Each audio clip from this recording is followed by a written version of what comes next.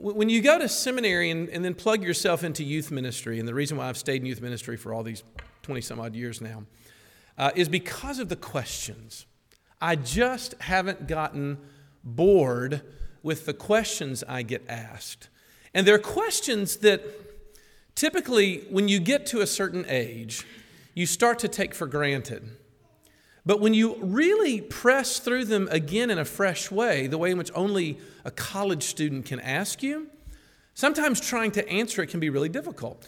My favorite example happened years ago when I was at the University of Memphis as a campus minister, where I was sitting across the table from a young man who was really involved in our group for a while, but had dropped off for a semester. This happens. Students sort of wander in and out.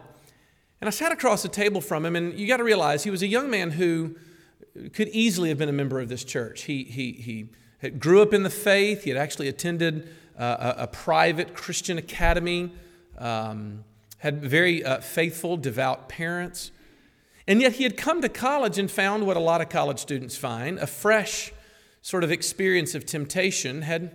He had started to wander. He started making decisions in college that a lot of us made when we were in college that we don't want to talk about anymore and try to avoid anyone realizing. He was in rebellion against God.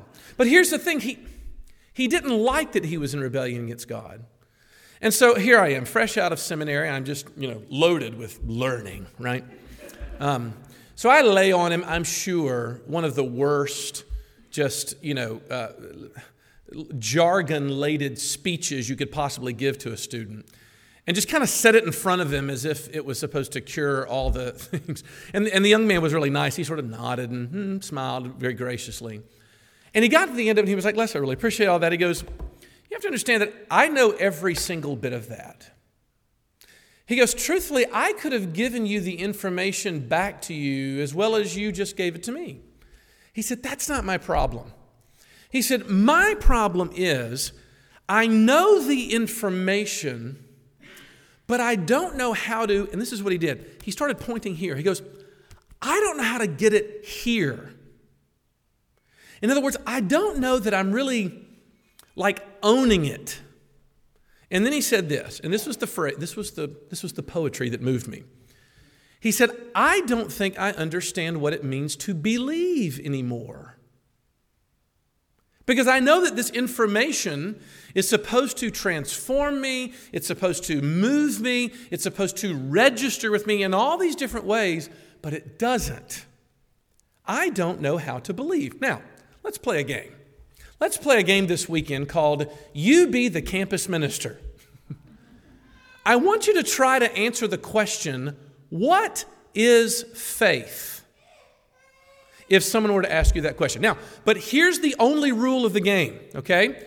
You're not allowed to answer the question, what faith is, with a definition that includes the word faith. That's the trick. Because what I get from people all the time is, faithless, here we go. We're going to start splitting hairs over things that theologians like to argue about.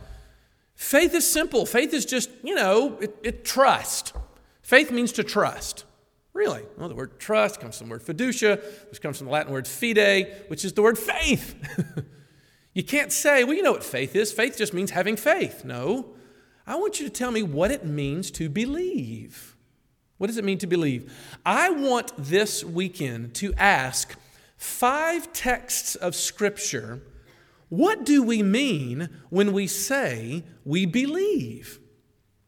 And I want you to know that it's okay for you now to be thinking to yourself, oh, wow, thank goodness I don't have to come back to any of the conference's sessions because I already know the answer to all these questions. Stick with me for a bit and see if you won't discover with me that grappling with the true nature of what the Bible says about believing can transform everything. And a lot of the spiritual struggles with which we universally wrestle can really be answered in this question of what do I mean when I say that I believe in Jesus, that I believe the gospel, that I have faith in the Scripture. What do I mean? I want to ask 5 texts of Scripture that question, what is faith? And let's see what we can't draw out from it, from our text. Daniel chapter 3 is a fairly familiar passage. You have 3 young Jewish men who have found themselves in a bit of a predicament. They're in a foreign land. They are exiles. And these 3 young men are standing before a pagan king who has issued a royal edict that when the musicians play throughout the city, everyone is to turn and bow down to a giant statue that Nebuchadnezzar has erected in his own honor. I don't know how you define megalomania, but he's erected it. Everyone's supposed to sort of bow down to this statue and worship it. Well, Shadrach, Meshach, and Abednego are men of integrity, and they refuse to do as much. And so they get told on, and they find out what happens. And, of course, the king is none too happy. And then we begin the story in verse 19, shall we? Then Nebuchadnezzar was filled with fury, and the expression of his face was changed against Shadrach, Meshach, and Abednego. He ordered the furnace heated 7 times more than it was usually heated. And he ordered some of his mighty men of his army to bind Shadrach, Meshach, and Abednego and to cast them into the burning fiery furnace. Then these men were bound in their cloaks, their tunics, their hats, and their other garments, and they were thrown into the burning fiery furnace. Because the king's order was urgent and the furnace overheated, the flame of the fire killed those men who took up Shadrach, Meshach, and Abednego. And these 3 men, Shadrach, Meshach, and Abednego, fell bound into the burning fiery furnace. Then King Nebuchadnezzar was astonished and rose up in haste. He declared to his counselors, "Did we not cast 3 men bound into the fire?" They answered and said to the king, "True, O king." He answered and said, "But I see 4 men unbound, walking in the midst of the fire, and they are not hurt, and the appearance of the 4th is like a son of the gods." This is our scripture reading for this evening. There's a sociologist at the University of California who back in the early 90s did a study on religious Bible-believing Christians, people that would actually leave their homes and come to church on a Friday night. In other words, us. And he was looking at the question of how they understood what it means to believe. And this guy, Wade Clark Roof was his name, R-O-O-F, just like a roof of a house, said that 8 out of every 10 conservative Bible-believing Christians in America believes in what he refers to as possibility thinking. Possibility thinking. What is possibility thinking? Well, he went on to describe it as this sort of fundamental belief that one can do just about anything if he believes in himself. In other words, anything is open to you. Anything is possible if you just believe in yourself. I remember reading about that research when I was in seminary in the early 90s, and I have come to be convinced that that idea of possibility thinking is absolutely thick in our culture. And I felt like I was taught it from my very earliest of ages. I am a Star Wars kid. I mean, I grew up on Star Wars. I saw them in the theater, kids. You got to understand, and all the young kids are like, "Oh, you did? How old could you possibly be?" But I remember sitting in the theater and being enamored with these characters, right? Not the least of which was the 3-foot-tall Muppet Yoda. Didn't you love the character of Yoda who would spill his wisdom? In the second movie, The Empire Strikes Back, the young, dashing Luke Skywalker has made his way back to go under the training and tutelage of the Jedi Master Yoda, crashing into his home planet and receiving his training. And Yoda's trying to coach him in the ways of the Force and how he can manipulate all kinds of objects. Even, he says, his crashed spaceship there in the swamp. And so Luke Skywalker walks over to the edge of the swamp and sort of holds his hand out and sort of slowly starts to try to raise the spaceship up out of the swamp, but suddenly fails as it sinks further than it was before. And Luke looks and says, it's absolutely impossible. And Yoda walks up and says, "It's not impossible. It's just how well you understand the Force." And he walks up to the edge, kind of waddles up to it, holds out his, 3 fingers, Out comes the spaceship from the swamp and sets itself lightly on the ground. And of course, Luke walks up completely flabbergasted, walking along the sides of it to make sure that his eyes don't deceive him. And he looks and he goes, "I don't don't believe it. Remember Yoda's answer? He says, and that is why you fail. Now, you may look and say, yes, Les, that's science fiction movies. Those are sort of those pagan kinds of things. You keep watching. We're getting ready to enter into what college students refer to as March Madness season. Everyone's brackets will be filled out for them, and we'll have all of our say at seeing how college basketball lays out in front of us. I don't exactly know. I'll fill out a bracket, but I can't tell you who's going to win or who's going to place or who's going to make it to the Final Four. But I can almost guarantee you this, that after one game, there's going to be some team that beats a team that they weren't supposed to beat. And some interviewer is going to walk up to either the coach or one of the players and say to them, wow, how did you do it? And when that microphone gets stuck in their face, that athlete's going to say something like this. You know something? From the very beginning of this game, we just never stopped believing that we could. Do you see how it comes out? I want to submit to you that our culture is full of this idea that the simple act of believing is what sort of causes things to happen in life. And the reason why you get good things in life is because you believed.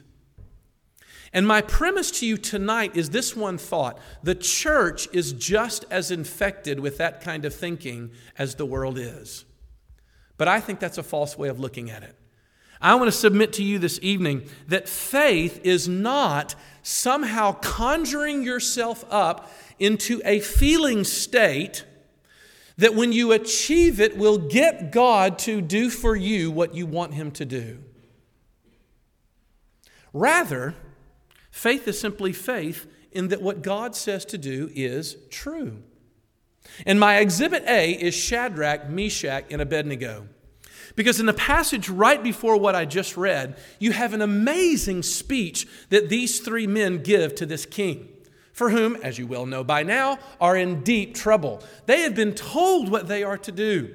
They've been commanded to bow down and worship this king. And they have been threatened with what we might refer to as deep discomfort for not obeying, namely a fiery furnace. And what did they do? This is what they say. Look back there in verse 18, or actually verse 16. O Nebuchadnezzar, we have no need to answer you in this matter. If this be so, our God whom we serve is able to deliver us from the burning fiery furnace, and He will deliver us out of your hand, O king. Now you got to admit, that's pretty inspiring, isn't it? You read verses like that, you can almost hear the music in the background starting, dun, dun, dun, dun, dun. Here they are, my God is able to sort of protect me. And you'd be tempted to read this story and say, that's how these men sort of made it through the fiery furnace, right? They just believed that God could save them, and He did. You could live with that if it weren't for verse 18. Notice what they say in the first couple words, the first three words. But if not, be it known to you, O king, that we will not serve your gods or worship the golden image that you have set up. Now, wait a minute. What do you mean, if he does not?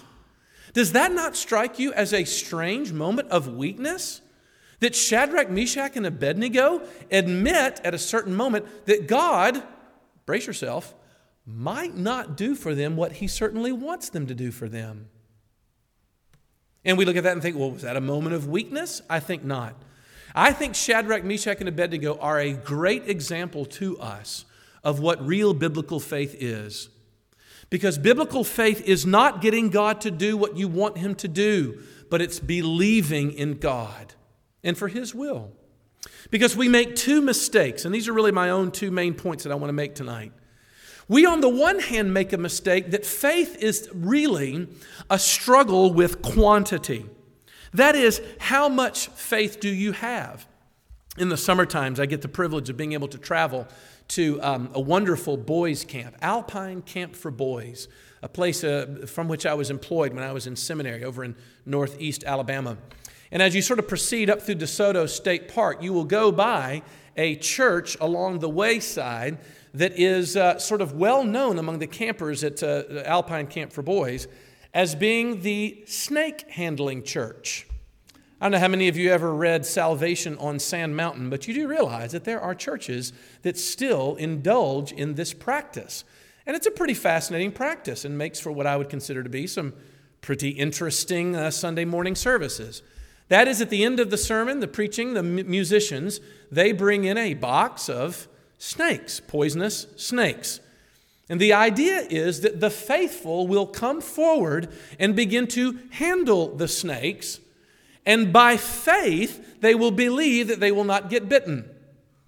Read Salvation on Sand Mountain. This is happening tonight, my guess is, at this stage. There are still churches that are engaging in that kind of thing. I remember actually listening to a report on the book Salvation by Sand Mountain on NPR one particular weekend. And the interviewer, in its so condescending NPR way, sort of stuck a microphone in the mouth of one of these parishioners and had said, really, why do you do this? And I remember the interviewee saying, well, the truth is, if you get bit, that means there's something wrong. And I thought, you're right about that. There's something wrong. But do you see the idea? If I can well up enough faith in me, then I can keep things from happening, like a snake biting me. But now we look at and we laugh at those kinds of questions, say, oh, Les, that's among the poor, the uneducated. But do we not do the exact same thing when we caricature our relationship to God as if the goal of the Christian life is sort of pumping enough sort of faith nickels into the cosmic vending machine in the sky so that eventually He gives me what I want Him to give me? I think most Christians have a view of faith that's the same as little Natalie Wood's faith from Miracle on 34th Street. I'm talking about the old version, the real Miracle on 34th Street, doggone it, the black and white version. Do you remember at the very last scene of Miracle on 34th Street where they're sort of roaming through the suburban city because the traffic is too bad downtown? And little Natalie Wood's faith is threatened, is it not? She's asked Santa Claus for an extraordinary present, a house. But she's in the back seat. Do you remember what she's saying with her little fist on her chin? She sits back there and she says, I believe. It's silly, but I believe. And all of a sudden, what happens? They turn the corner and there's her house. Christians treat God in this exact same way, that if I can just purge my mind of any thought of doubt, then God will give me whatever I want. And He'll make my life easy. Isn't that what we think? So we sometimes think that faith is a matter of quantity. But secondly, some of us look and say, oh, Les, that's quaint. No, I don't believe that. The truth is, you've got to make sure not that you're believing enough, but you've got to believe in the right things. In other words, faith is not a matter of quantity. It's really a matter of quality. That is, you've got to sort of believe in God's perfect will for your life, but you've got to figure out what that perfect will is first. I mean, the reason why Shadrach, Meshach, and Abednego are passed through the fiery furnace is because God found the greatest of opportunities to sort of display the greatness of these zealots for the faith. How else would they go about being Old Testament heroes? You ever reasoned that way? When I was in seminary, there was a man who had come to seminary the year after I got there. And he was an extraordinary man, very faithful businessman, had actually been an account executive at a Fortune 500 company prior to hearing and then responding to the Lord's call into the ministry. I mean, guy left everything, walked away from the house, the money, everything, to go to seminary to be trained for the pastoral ministry. While he was there, within maybe 6 months of his arrival, his wife was diagnosed with cancer, a very aggressive, advanced form of cancer. And over the next 6 months, she declined very, very quickly in her health. And I remember distinctly the evening that we called a campus-wide prayer service to gather together and pray for this man's wife. One of the more extraordinary spiritual events that I've ever been a part of. They brought Karen in at that moment, and she was very weak by that time, and they found a chair to sit her on in the center of the chapel, and we began to pray.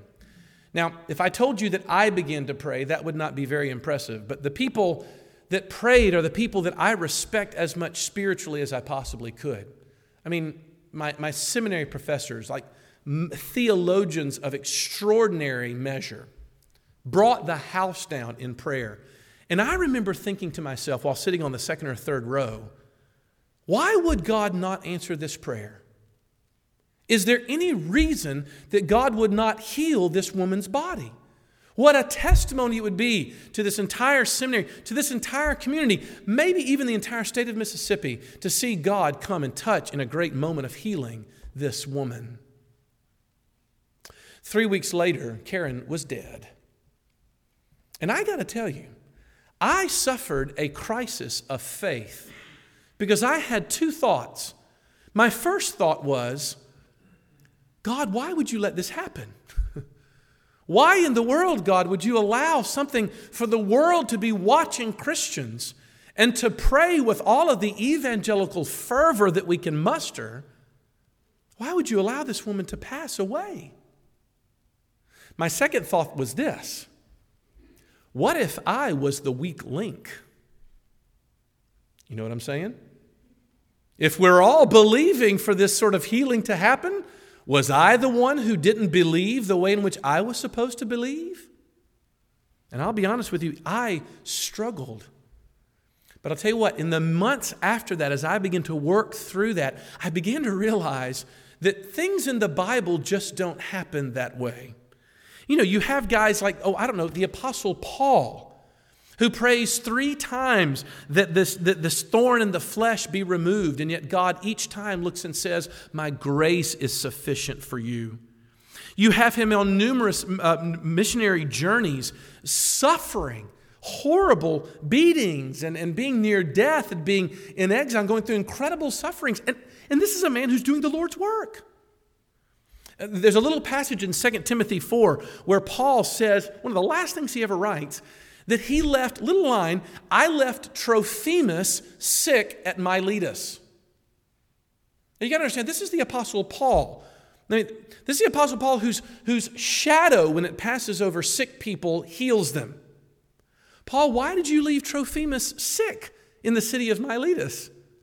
Were you mad at him? Hebrews 11:32 recounts the people of faith, people of renown, who had to go through horrible trials as they did. Some of them experienced great victories. Many of them were boiled in oil, sawed in half, went down to dismal ends. Look, y'all, I simply want to submit to you that the reason why we do not think that faith is a matter of its quantity or a matter of its quality even is because it's just not in this Bible. I think of Jesus in the Garden of Gethsemane, right? You do realize that Jesus was not excited about going to the cross. And the night before it happened, he actually asked for God if there might not be another way. Lord, is there any other way in which you could let this cup pass from me? Please don't allow me to go through this. Lord, please heal this woman's body whose husband has given up everything to go into the ministry. Lord, will you please call home my wayward teenage child? Lord, will you please allow me to find work that I can take joy in so that my days are not such a drudgery? Lord, will you please take me out from under this depression and darkness that seems to hang in my conscience day in and day out? But how does Jesus end his prayer? But not my will be done, but your will be done. That's the answer. You see, faith is not a matter of quantity, nor is it a matter of quality. Faith is a matter of focus. Faith has to do with what you are looking at that moment. I love the commentator who said that faith in this sense is like a windshield. You ever thought about that? Windshields are very helpful on nights like tonight. Faith is never meant to be looked at. It's meant to be looked through. It's about the object on the other side. If you're driving down the street tonight and you get preoccupied with your windshield, you're going to have a crash. And yet so many Christians get so preoccupied with their windshield of faith, worrying about the quality of their faith, whether it was enough or whether it was not enough, losing sight of what faith was supposed to focus them upon, which is the Lord Jesus Christ. and His will for my life and what He has determined, so that we can sing with those saints of old and with the hymn writer who said, "Whate'er my God ordains is right." Whew. That's a tough prayer to pray, but that's the life of faith, is it not? You can imagine 3 men standing on the side of a frozen river. Behind them is a bear that's chasing them. And they're looking out across that river, and they're just frozen at that moment. The first man looks at the river and says, "You know what? I've been here plenty of times. I know the thickness of the ice. I've crossed it 1,000,000 times. I know it will hold me. Let's go." And he scampers across the river safely to the other side. The second man looks and says, "I'm not sure. It could go either way. On the one hand, that get held up that guy pretty good, but you never can tell. Maybe it's gotten a little weak. Maybe he might have weakened it. I don't know. I'll try it anyway." And he scampers across the river and makes it safely to the other side. The third man is completely doubting. And he's looking at the situation in front of him and saying, "There's no way. I know the ice is cracked, but I have my choice. I can either drown in a frozen river or get eaten by a bear. I'm crossing the river." And he scampers across and makes it safe to the other side. Now let's imagine that you get a chance to have a conversation with all 3 of these men on the other side. And they look at you, how strange it would sound to their ears if you looked at them and said, "I'm so glad that your faith got you through this terrible adventure with this bear." All 3 men at varying degrees of faith in the ice scamper across just fine. But what would they say to you? Would they not look at you and say, "You know, quite frankly, it had absolutely nothing to do with how well we believed. Some of us did it well, some of us did it poorly. The point of the matter was the thickness of the ice. It was the fact that that was trustworthy." My friends, rather than asking yourself this weekend about the quantity of your faith or the quality of your faith, I want us to consider this question about the object of your faith. Upon what does your faith rest? Because the Bible is far more preoccupied with that than it is with other such questions. I want to finish with a story. A number of years ago, I met a young lady who, at a church service that I was preaching at over a weekend, who had a good friend of hers that was dying. And she put me on an email list to receive updates from this friend's mother. So there's a mother out there who is having to walk her 24-year-old daughter through a very rare neurological disorder that was absolutely fatal to everyone who contracted it. I mean, like 1 in a million chance to get this thing. And it's a slow and very painful 2-year process where the muscles and the brain deteriorate very slowly, and eventually the person dies. And so I was on this email list from this girl's mother as she would write these reflections. This particular entry to that was written in June, months after her daughter had finally died. And the mother reads this. It says this in her thing. Bear with me as I read this. She says, my husband and I were traveling in a rural highway in South Carolina, and we drove past a sign. The building was uninspiring with no cars in the gravel parking lot. My husband and I laughed at the images, the words created. Pizza with bamboo shoots, wontons stuffed with mozzarella, sweet and sour anchovies. Nothing sounded appealing. I have a sneaky idea that it's some kind of marketing ploy. Get the parents in for the Chinese and get the pizza in for the kids. Something for everyone. But I have such conflicted mental taste buds that I cannot appreciate the creativity of the proprietor. This was certainly not what I wanted for lunch, and even Duke's barbecue sounded more digestible than hot and sour pizza. She goes on, funny how we have ideas about food combinations, and it's just hard to adjust our mental palate to them. We balk at trying something that offers new flavor experiences, like the roadside vegetable stand that offered so many colors of heirloom tomatoes. Beautiful to admire, but I don't want to eat a purple tomato.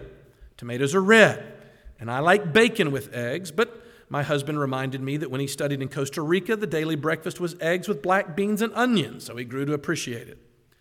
Sometimes we are forced to look at new ways. In June 2007, 2 years ago this week, we were looking at illness in frighteningly new ways. We were coming to the realization that our daughter was seriously ill. She had been tested for everything imaginable and was diagnosed with the worst of the unimaginable. Creutzfeldt-Jakob disease, a terminal disease that is extremely rare and affects mostly older people.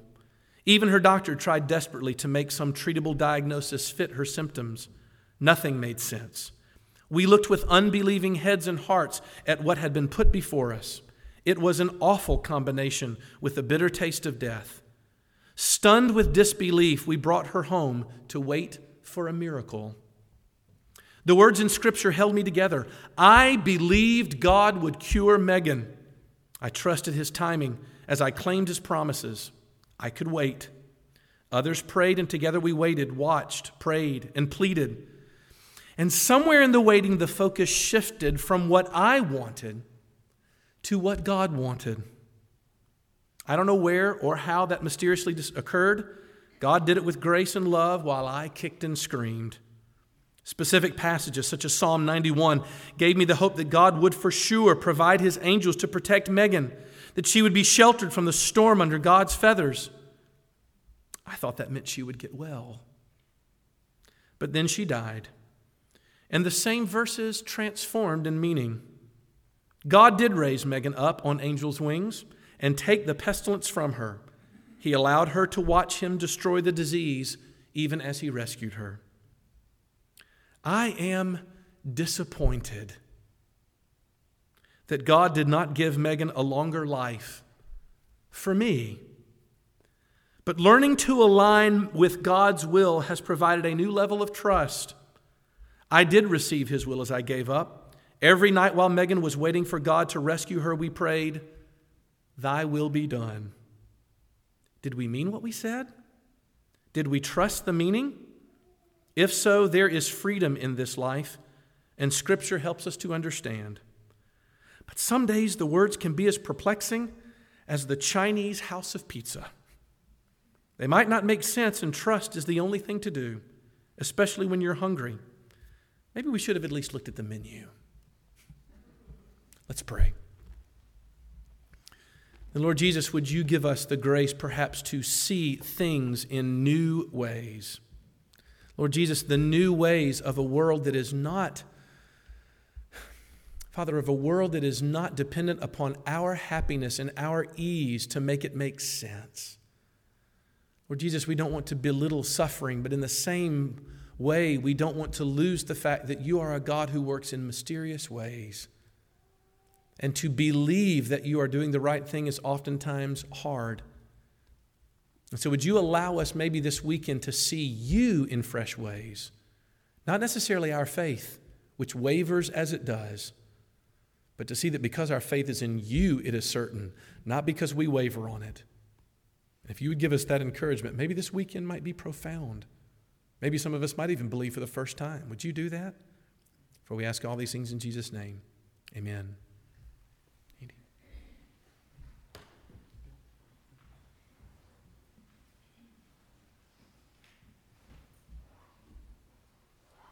Closing hymn is number 528, My Faith Looks Up to Thee, before stanza.